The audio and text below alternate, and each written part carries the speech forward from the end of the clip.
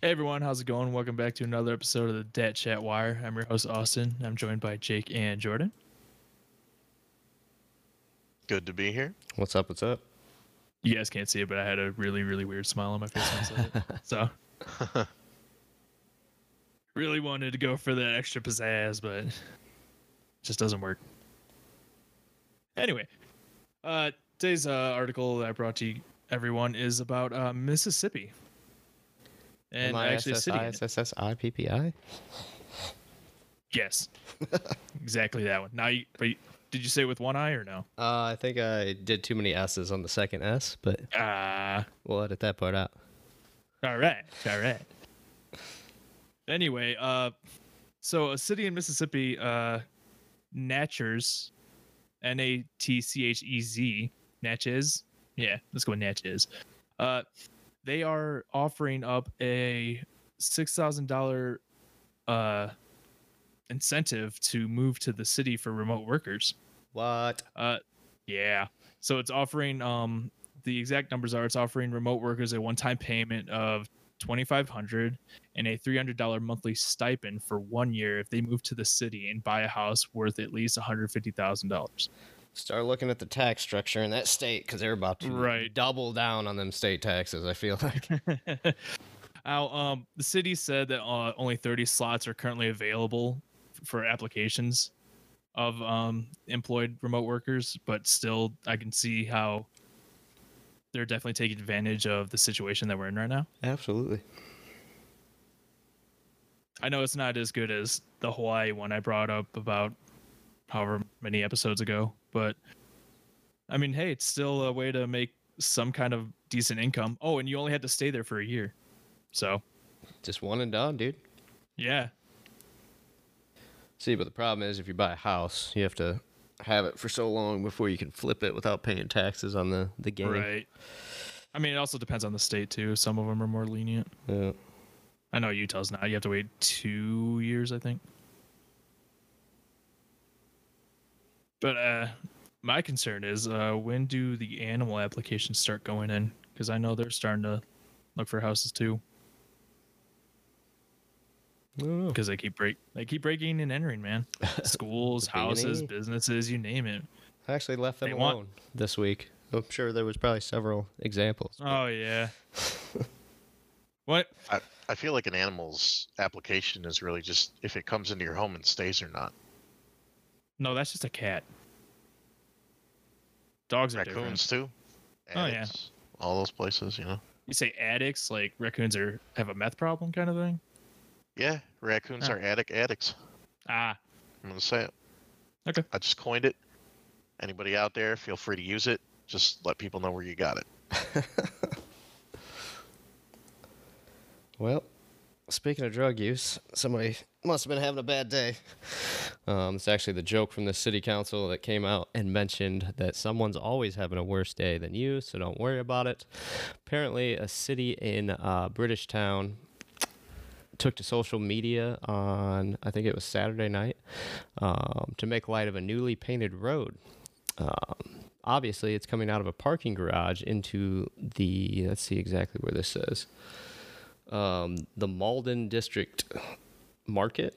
It was supposed to come right outside. It was supposed to read no entry, but unfortunately the ground reads NO space ENRY. So they forgot to put the T, and the local community blasted them for it. So in response, the council joked we're onto to it. So they're just misplacing their T's over there in Britain. It's got to be a cultural thing, I swear. I have no idea. I'm gonna get some flack for this, but is anybody really surprised? I mean, bottle water. Yeah, one of the common jokes that people say here in the States is bottle water. Gotta put it on the kettle. Yeah, I mean it's that's funny. I like it. I think it's just perfectly fitting too for more jokes. It should be highly memeable. Oh yeah, absolutely. Oh, yeah. So it's always nice to see cities playing along with their mistakes. Absolutely. I think the last one that was my favorite was the the raccoon that passed away in Canada on one of the street corners, and then they ended up like over the course of the day, because the city crew didn't get to him in time, they started putting candles around him, and then eventually when he did get taken away, they put a memorial like in that on the spot. Oh my goodness. Like everyone remembers, and it was just a picture of his dead body, like on a picture on the signpost or something. But like more people cared about that raccoon at that one time than probably most things in that city. The strangest things will bring us together. I know, it's great. Speaking of, there is a interesting bit of news out of the FCC in the last few days here. Anyone who doesn't know, the FCC is the Federal Communications Commission, and they oversee federal oversight of communications within the country, primarily Interesting. across radio, specifically radio, telecom, things of that nature. But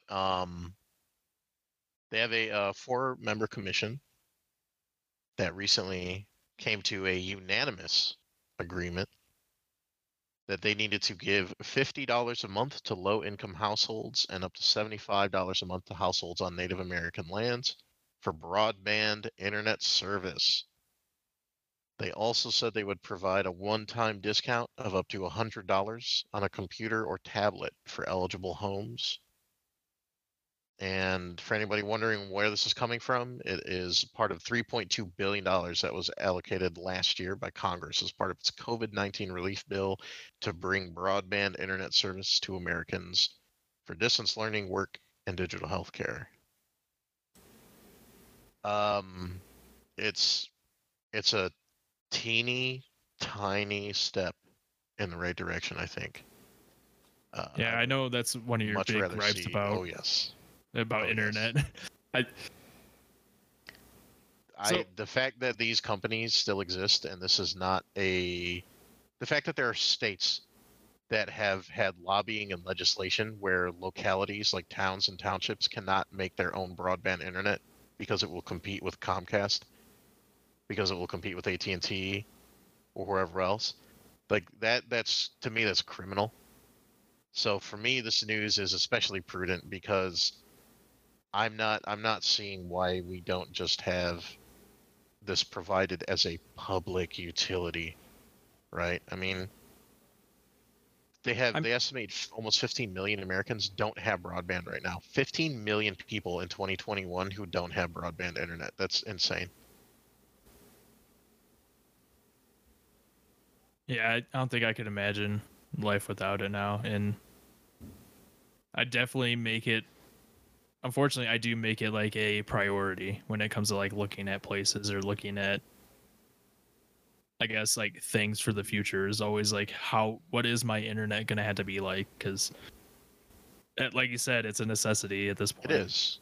Yeah, it's a necessity to be in the modern workforce and society, especially in a country where most of our business and exports, especially the ones that make any kind of money, are increasingly being digitized or are already digital.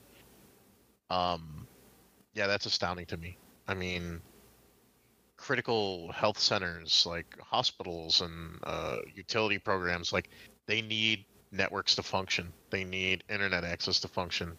They need to be able to download device drivers for the various machines and hardware that they use. So, yeah, I mean, the FCC has made a tiny step, and it's far better than anything that was done under the conservatively led FCC for sure. But Isn't that Ajit this is Pai's incredible. Ajit lead Pai too? is gone. I know he's Pai gone, is but I mean- gone, and if I never have to see that giant Reese's mug again, it'll be too damn soon. So I was sick of that man from the get-go.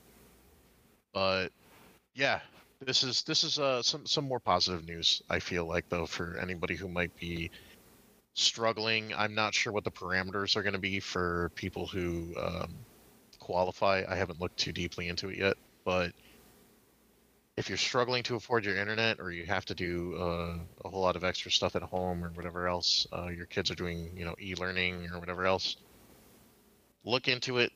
If you need to get a tablet or a computer, FCC looks like they'll subsidize that a little bit. We should have a plan out within the next 60 days or the program, I should say, will be out within the next 60 days. So the plan looks like it's already set and agreed to. Probably just working out the small details, but every little bit of help helps, I suppose. But Joe Biden, make it a utility. Oh, goodness, sorry, it's something in my throat. It's all right. My bank will probably just mark my government payment subsidy as a fraud on my account. So. Yeah, that'll always be fun, right? Did you authorize this charge? Be like, oh, to keep my lights on? No, not at all. But thanks for looking out. Yeah. So no, I'm more hopeful about this FCC, but I'm looking at Congress. I'm glaring at Congress right now. From your window. From the inside of my brain. To get something done on this, it's ridiculous. Well, all right. I think that wraps it up for this episode. Thanks, Jake and Jordan, for joining me on this one, and we hope to see you all in the next one.